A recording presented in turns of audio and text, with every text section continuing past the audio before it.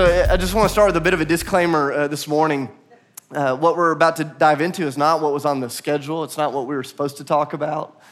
It's not what I was supposed to preach about this week. But as I kind of moved through the week, God kept drawing my heart back to this really obscure story. In fact, if you would have asked me a few weeks ago about the character that we're going to look at this morning, I'm not even sure I could have even told you very much about him. I didn't know much about the story, but God just kept drawing me to this really kind of obscure moment in the scriptures this week because I have this deep sense that God has something specifically, I don't know if it's for one of us or for 10 of us or for all of us, I don't know, but I have this sense that God is in the middle of trying to do something unique in our church this morning through this really kind of obscure story. And so I just want to kind of invite you on the front end of this to lean in, to pay maybe a little more attention, not to what I'm saying, but to what God's doing in the scriptures, because I have a sense that God has something unique for our church family in this season through this kind of unusual story that we're going to look at. And so I remember several years ago, I had the opportunity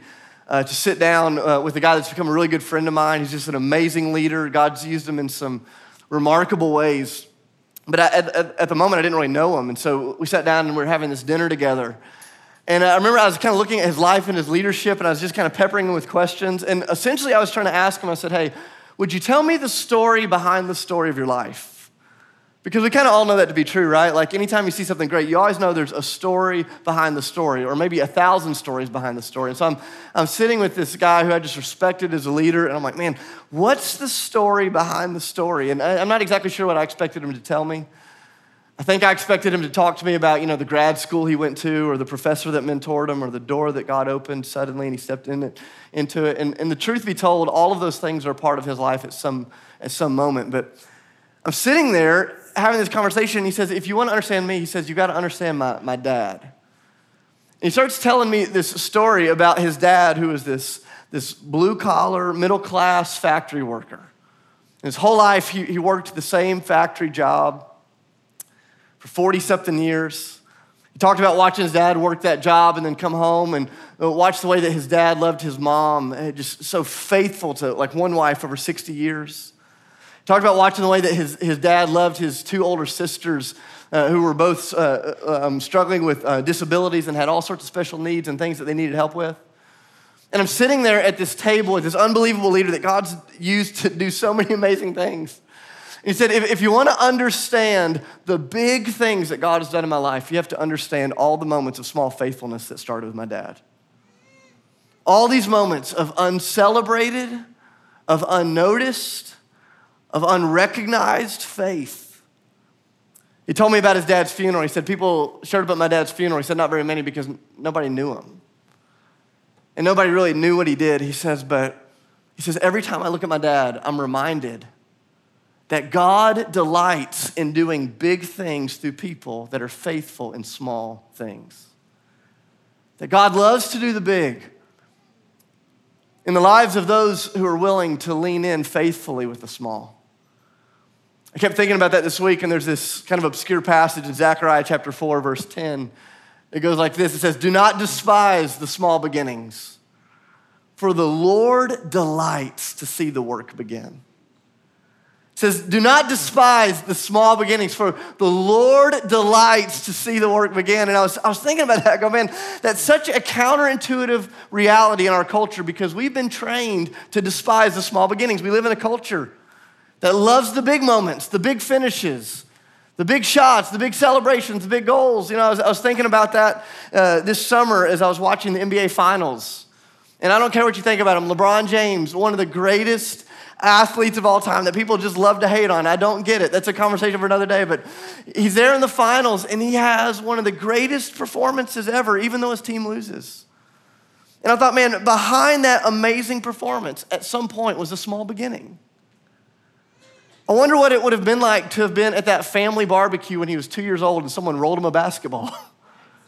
Can you imagine that? Like if you could just pause time and go, this will change the way the game is played. Just crazy, small beginning behind a big moment. Or what it would have been like to have been in that high school classroom after hours when someone introduced Steve Jobs to writing code. And say, man, this kid is going to change the way that we view the world as we know it. Or think about one of the most powerful ministries right here in the city, right? It's right across the street from us, Room in the Inn. I don't know if you know much about Room in the Inn, but years ago, there's a priest here in Nashville, Father Charles Strobel, walked out the back door of the parish that he was serving, and there's a homeless guy who was hungry. And he goes back in and he makes a peanut butter sandwich. And the peanut butter sandwich would become the launching pad of this unbelievable ministry. And I look at his life and I go, man, God has done all of these big things, but these big things so often begin in the smallest, most unnoticed, most uncelebrated, unrecognized kind of places. And God says, do not despise the day of small beginnings, for the Lord delights. The Lord delights to see the work begin. And all week long, as I was trying to prepare the sermon that I was supposed to preach this morning, I kept thinking about you and your faces in a non-creepy way, but I just kept thinking about you and praying for you. And I'm going, God, I sense that you're trying to do something in our church. God, I sense that you're trying to do something in our city right now. I was at a prayer meeting this week with pastors from all denominations all across the city. We're praying in this room, and at the end of this prayer meeting, this guy stands up that I never met. He says, 15 years ago, a prophet came through Nashville, and he prophesied that a spiritual shot would go out that would be heard around the world, and that shot would ring out from Nashville, Tennessee. This pastor stood up and he says, I believe the time is now that God is raising up something in the city. I go, we're living in this unique moment in our city right now where everything is up and to the right. The economy is up and to the right. Our social status in the world is up and to the right, and yet the spiritual reality of so much of our city is not following that same trajectory. And I go, but it's for such a time as this. And all week long, I just kept thinking about this reality of a God that delights in doing big things through people that are willing to be faithful in small areas. And I've been wondering if we as a church have the eyes and the ability to see what it is that God's up to. You know, I'm convinced, like as I was praying this week, I kept thinking, I'm like, I bet you there's a 7th grade girl in our church who God is going to use to change the world. But we can only see her as a 7th grade girl. I believe there are people in our midst, maybe they are back in the nursery right now, getting their diaper changed, biting someone else's kid, and you're gonna have to deal with it later. But before you're too hard on them, man, God delights, not in biting kids, but in using small things to bring about the most magnificent revolutions. And all week long, I've just been sensing that God is stirring up something in our midst. The question is, do we have the eyes to see it? Because this is how God has always been. You know, you can follow this trajectory all through Scripture. One of my favorite stories in Scripture is the story of Abraham and kind of his trajectory. I don't know if you know of Abraham. But in Genesis 12, like we meet Abraham, and he's a 75-year-old guy living with his wife in his parents' basement. They don't have kids. We don't really know much about him. But God shows up to Abraham on just an ordinary day, and God says, I want to make you a promise. And I want you to hear the promise that God makes to Abraham. He says, first off, I know you don't have any kids, but here's what I'm going to do for you. You're going to have more descendants than the ocean has sand. Now, I'm not an economics major, but that's a lot of descendants. And I don't know what Abraham would have been feeling in that moment, but I go, man, that's a huge promise. He's like, I'm 75 years old. I know how this works. I got to get the ball rolling on this. Huge promise. But God doesn't stop with that huge promise of descendants. He looks at Abraham and he says, not only am I going to give you descendants, I'm going to give you land. And I don't know what Abraham was thinking. Maybe Abraham was thinking, okay, maybe I'm going to get a condo. Maybe I'm going to get an acre out in Leapers Fork. I don't know what it's going to be. You know, God says, no, I'm going to give you an entire country. I'm going to give you an entire country. So this guy who was living with his dad, who had no kids, now has been promised the multitudes, has now been promised an entire country, and God says, but I want to end. I'm just going to give you more than you can imagine. He says, your family is going to become the family that all the nations of the earth are blessed through. Now, I don't know what the best day of your life has ever been. That's a pretty good day for Abraham. Can you imagine he comes home from work on that Tuesday, whatever it is that he did, and Sarah's like, hey, how was your day? It's pretty good. Anything unusual? Well, I heard from the living God of all creation. Wow, tell me about that. What'd he say? Well, he said he's gonna give us descendants and he's gonna give us land and we're gonna be a blessing to everyone that sets foot on the face of the earth. Man, what a day that was. But if you follow the scriptures, that promise, it takes a pretty circuitous path. And I don't know if you ever noticed this before, but God so rarely draws a straight line from where you are and where you want to be. It's just this winding, and all of a sudden that path, that promise is going to take a path through Egypt. It's going to get stuck there for a few hundred years. It's going to take a path through the desert, through rebellion and through famine and through heartache, through faithfulness, through victory, through failure, and all of this. And you get to the beginning of the book of Judges, where we're going to start this morning. And this promise is going to be picked up in the life of a guy named Joshua, who God had entrusted to keep stewarding the promise that he had given to Abraham years before. And I want you to listen to these words. Judges chapter 2, it's going to be on the screen if you don't have this. It says, after Joshua had dismissed the Israelites, they went to take possession of the land, each of their own inheritance. So Joshua, this great leader that God had raised up to steward this promise, that had its beginning in a very small, obscure, uncelebrated moment in the life of Abraham. Joshua is bringing this promise into existence. Listen to this. It says, he tells the people to each go take their inheritance. Verse 7, so the people served the Lord throughout the lifetime of Joshua and of the elders who outlived him, who had seen all the great things that the Lord God had done for Israel. And so there's this moment at the beginning of Judges. Here's what you need to know if you've never read the book. You come to the beginning of Judges, and the people have finally arrived. They've finally stepped into the thing that people have been waiting for hundreds of years. Have you ever noticed that there is an extra measure of joy that comes when you step into something you've been hoping for when it comes on the other end of waiting? Like you think about this on a really small level.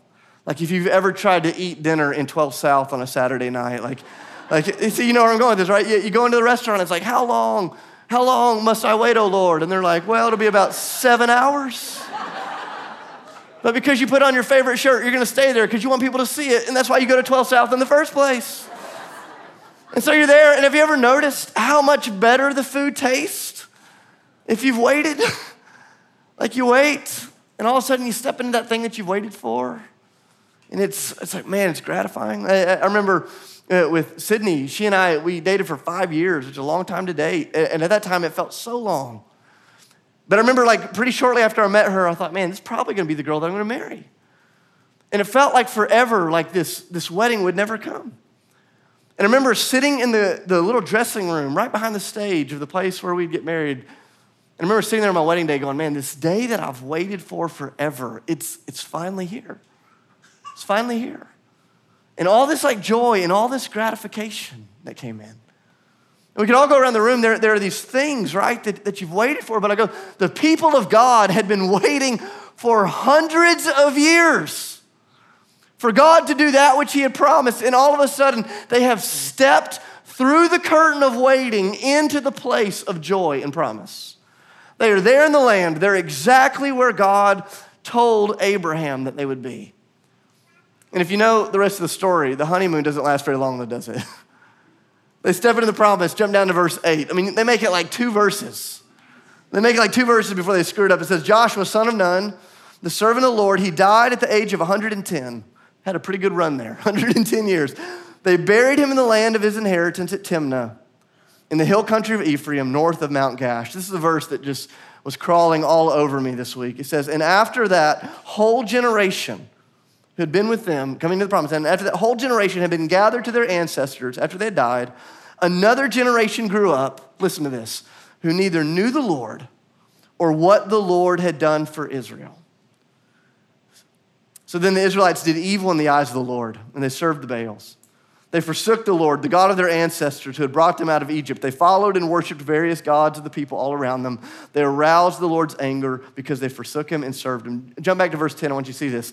After the whole generation had been gathered to their ancestors, another generation grew up who neither knew the Lord or what he had done. And so they did evil in the eyes of the Lord.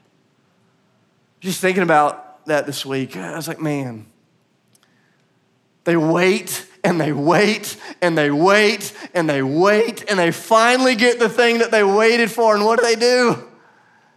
I go, they forget. And they screw it all up. And I'm going, how do you do that? I go, how do you do that? How do you mess it up? And I go, do you know why they did that? Do you know how they did that?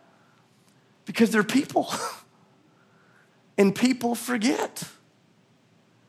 People forget. We're so forgetful. And our forgetfulness so often is the foundation of our faithlessness. They forgot what God had done. And it became the foundation of their rebellion against the Lord. This week, I was just challenged by that. I was cleaning off the hard drive on my computer, trying to make some space on it. It's this old computer. And so I'm trying to take pictures off and put it on this external hard drive. And I see these pictures of my kids from right after they were born. And I literally had this passing thought, man, I forgot that Micah used to look like that. Have you ever had one of those moments where you see an old picture and you're like, oh, I forgot they look like that. Or I forgot that I looked like that. And then you're instantly depressed. It's like, I forgot I used to look like that. You forget. We forget things so easily. And I go, humanity, and if you tune me out, listen back in. Humanity, we have made a sport out of forgetting the faithfulness of God towards us. And it's not just the people of the scriptures, it's us in our own city. Last Saturday night, I was downtown. And if you need to be reminded of just how much work is still left to be done in the city, go hang out on Broadway on a Saturday night, seriously. And I'm down there last Saturday night, and I'm reminded of what took place in our city just a little over a generation ago. Just about 100 years ago, like right down 2 blocks from where we are right here and right now. So, I don't know if you know much about the history of the place that we're at. But about 100 years ago, just 2 blocks from here, Broadway was a place known for decadence and debauchery. Shocker, I know. But that's what it was known for. And during those days, it wasn't known for pedal taverns. Like they hadn't experienced pedal taverns and bachelorette parties. And that's not what Broadway was known for. It was known for these riverboat cruises. These kind of floating casinos and strip clubs and bars and taverns. And there's a guy that owned 35 of those right here outside of Nashville. His name was Tom Ryman. He was 43 years old. He owned 35 of these kind of floating casino pubs, strip clubs, just a lot of decadence that he was making money off of. It was about during that time, about 100 years ago, that there was a former alcoholic, a guy that had almost killed himself because he drank so much, named Sam Jones. He was living in North Georgia. And as his dad was passing away, he calls Sam in and he says, Sam, I've spent my whole adult life worrying about you. He says, will you make me a promise that one day I'll see you in heaven? And that simple conversation with Sam, who is in the middle of his alcoholism, turned him upside down. He gives his life to Jesus. He becomes this revivalist. A few years later, he shows up on the corner of 8th Avenue and Broadway, 2 blocks from here. Shows up on 8th Avenue and Broadway, and he sets up a tent that seats 5,000 people, and 3 times a day for 4 straight weeks, he preaches the gospel to people who are in the middle of decadence. In that 4-week period, 100 years ago, here in Nashville, Tennessee, that 4-week period, 25% of the entire residential population of Nashville came to Christ. Can you imagine that? Like over a month, like in our context, that'd be like in a month, 250,000 people coming to the Lord? Just insane. During one of those evening revival meetings, Tom Ryman shows up. This guy who was confused by the fact that his business was beginning to decline by this rapid revival that was taking place. And he and his family come to the Lord that night, and he goes up to Sam Jones and he says, hey, right now you're preaching in tents. People can't even fit in the tent, but next time you come through town, there's gonna be a building that we're gonna meet in. It's the Ryman Auditorium, where we've worshiped, where we've been as a church. And for the next 15 years, this guy that used to lead the debauchery on Broadway was leading the revival. I was walking down Broadway last Saturday night, and it doesn't feel like the place where heaven and earth are colliding anymore. And if I'm being honest, I don't even know if my heart and my faith is big enough to believe that it could be the place. But boy, I want to believe. Do you want to believe? And I go, but how quickly we forget that just a generation ago, that God was doing something so big, 2 blocks from the very place we're sitting right now, that a tent made for 5,000 couldn't hold it. They forgot. They stepped into the promise, and then they forgot. And they spend 400 years in their forgetfulness. Flip all the way to the end of the book of Judges. You get all the way to the end, and it sums up what's taken place. 400 years of forgetfulness. The last words of the book of Judges. In verse 25, it says this. It says, in those days, Israel had no king, and all the people did whatever seemed right in their own eyes.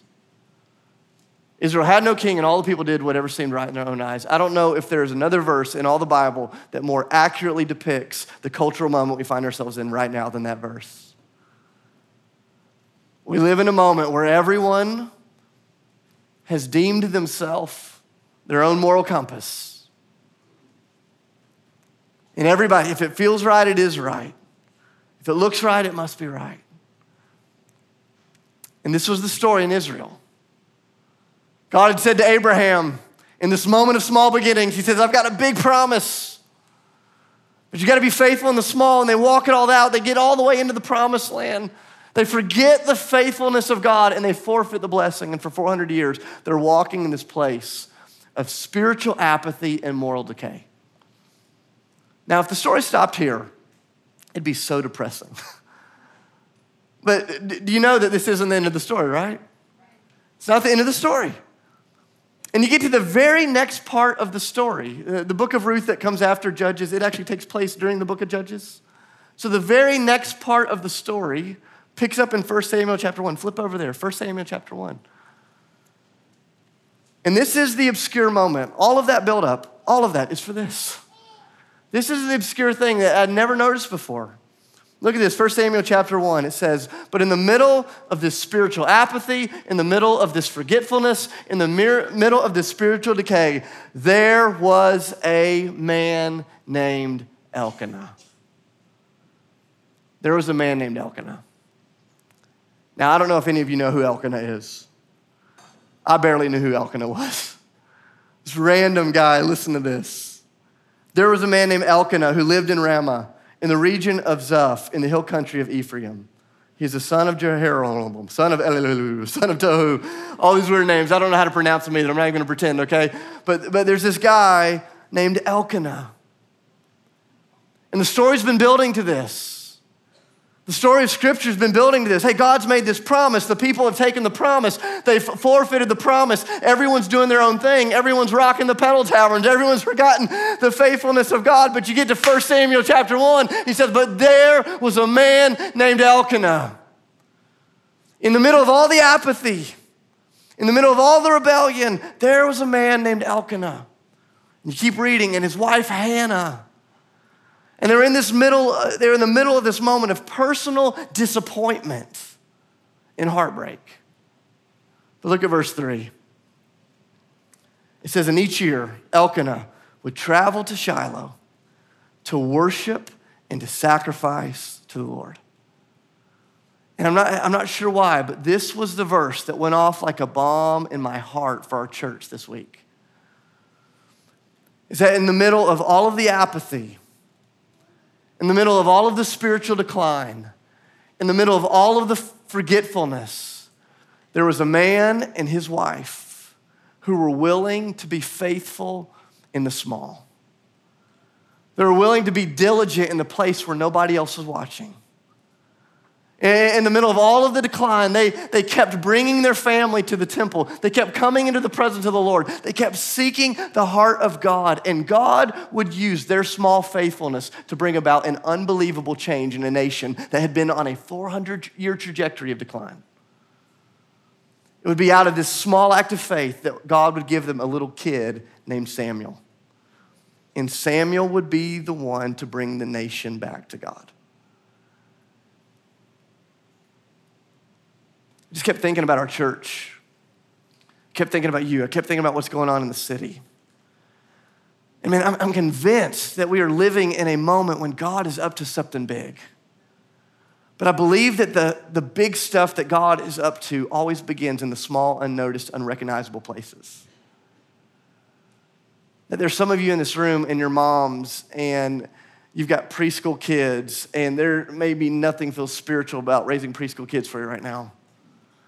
It's exhausting, and you are making meals, and you're wiping their bottoms, and you're changing their diapers, and you're punishing them, and you are doing all of the things that you are like just trying so hard. You're trying so hard to scrape by. And I go, man, do you know God's in all of that? And that God turns nations around. He turns nations around with small acts of faith in the unseen places. Think about the middle schoolers in our church who feel like outsiders, scared to death to go back to school on Tuesday. You have no idea. You have no idea what God sees in you. And that God delights in doing big things in small beginnings, in the small acts of faithfulness. Think about the husbands in here whose wives aren't yet walking faithfully with the Lord, or whose wives in here whose husbands aren't yet walking faithfully with the Lord. And every Saturday night, you're trying, you're praying, you're asking, you keep showing up alone, you keep walking alone, you keep walking alone, you keep trying. I go, man, don't give up. Because God delights. God delights in the small beginnings. Think about those of you that are employees, and right now you're working under a tyrannical boss. And you're going, how do I honor someone that doesn't deserve honor? I go, God delights in those small beginnings of faithfulness, small acts of faithfulness. Think about those of you that are single and you're trying to date in a way that is godly in a culture that treats sex as currency. I go, man, God delights in the small faithfulness of someone that chooses to swim upstream from a culture that says this is the only way to find love. I think about the dreams that God's putting in your hearts. I think about the things that God is stirring up. Like, do not despise the day of small beginnings because the Lord delights. And so often those small beginnings, they feel as slow and as unnoticed and as painful as a guy with a name like Elkanah dragging his family to the temple year after year, week after week, month after month, day after day. All of those prayers that you're praying on your couch at 6 a.m. that feel like they're unanswered, God's there. All of those choices to do what's right, even when it feels like it's punishing you, God's there. And I believe the big work that God is doing so often begins in the small places. Here's my heart in this, guys. Like, does God love using Abraham's and Moses's and Sarah's and Esther's? Of course he does. But I believe a lot of times God's just looking for some more Hannahs and some more Elkanahs. Some more people that will show up for duty, who will be faithful when no one's looking, and who will trust that God will be in all the details. I go, this is the way that God has always operated. When God was looking to redeem the world, he didn't send a delegation or a leader to Rome. He sent his son to be born to an unwed refugee teenage woman who was living in a town smaller than your high school graduating class. And what would it have been like for 30 years for people to walk by Jesus as he's getting his diapers changed, as he's learning to walk, as he's getting his first job, as he's being rejected from the temple? Like, what would it have been like? No one walked by Jesus and went, man, that's God's plan for changing the world. And yet the big things of God begin in the smallest places. I go, the question is, do we have the eyes to see it? Right now, some of you, that thing that's happening in your heart right now, that's the small beginning of the Spirit of God awakening you to the things that he has in store for you. But I promise you, the path from his promise made to the promise kept will very rarely go in the straight line that you hope it'll go in. And it's there in the in-between where we find ourselves kind of like wrestling this thing to the ground, that God does all of his best work. And so this morning, before we go to communion, before we get back up and worship, I want to give us some space to get in groups and to talk and pray in groups of 2 or 3 of the people around you. There's going to be one question up on the screen. Here's a question that I want you to pray about and talk about in groups. This is for you to answer with somebody. Where is God? Where is God inviting you to be faithful in the small and the unseen and the uncelebrated areas of your life? Like, where is God inviting you to more deeply adventure into the hidden places? Because I believe that when God finds a group of people that are willing to be faithful in the small, God can do bigger things than you could ever ask or imagine, even if you never see it. I don't think Elkanah ever saw what became of his son. But God was in the middle of it all. So let's get in groups right now. I want to give you some time to pray, to talk, to wrestle with this question. Then in a few minutes, I'm going to get up and I'll send us to communion. I'll pray over you as you get in groups. God, thank you for who you are. Thank you for your faithfulness to us in all of the small things of life. And God, I'd ask that you would just help us this morning to see and to acknowledge and to recognize what it is that you're up to right here in our midst. It's in the name of Jesus that I pray and give thanks. Amen.